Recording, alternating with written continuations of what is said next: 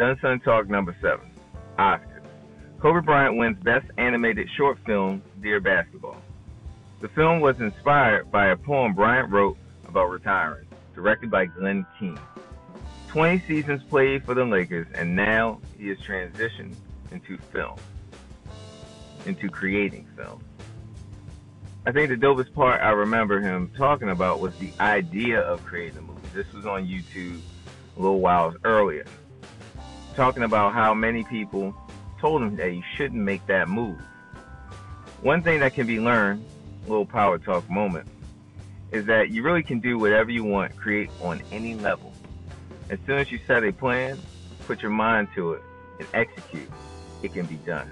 I thought that was a dope moment in the Oscars to see that all come together. So, follow me at DUNNSUNN, numeral 1. Comment below. Let me know what you think.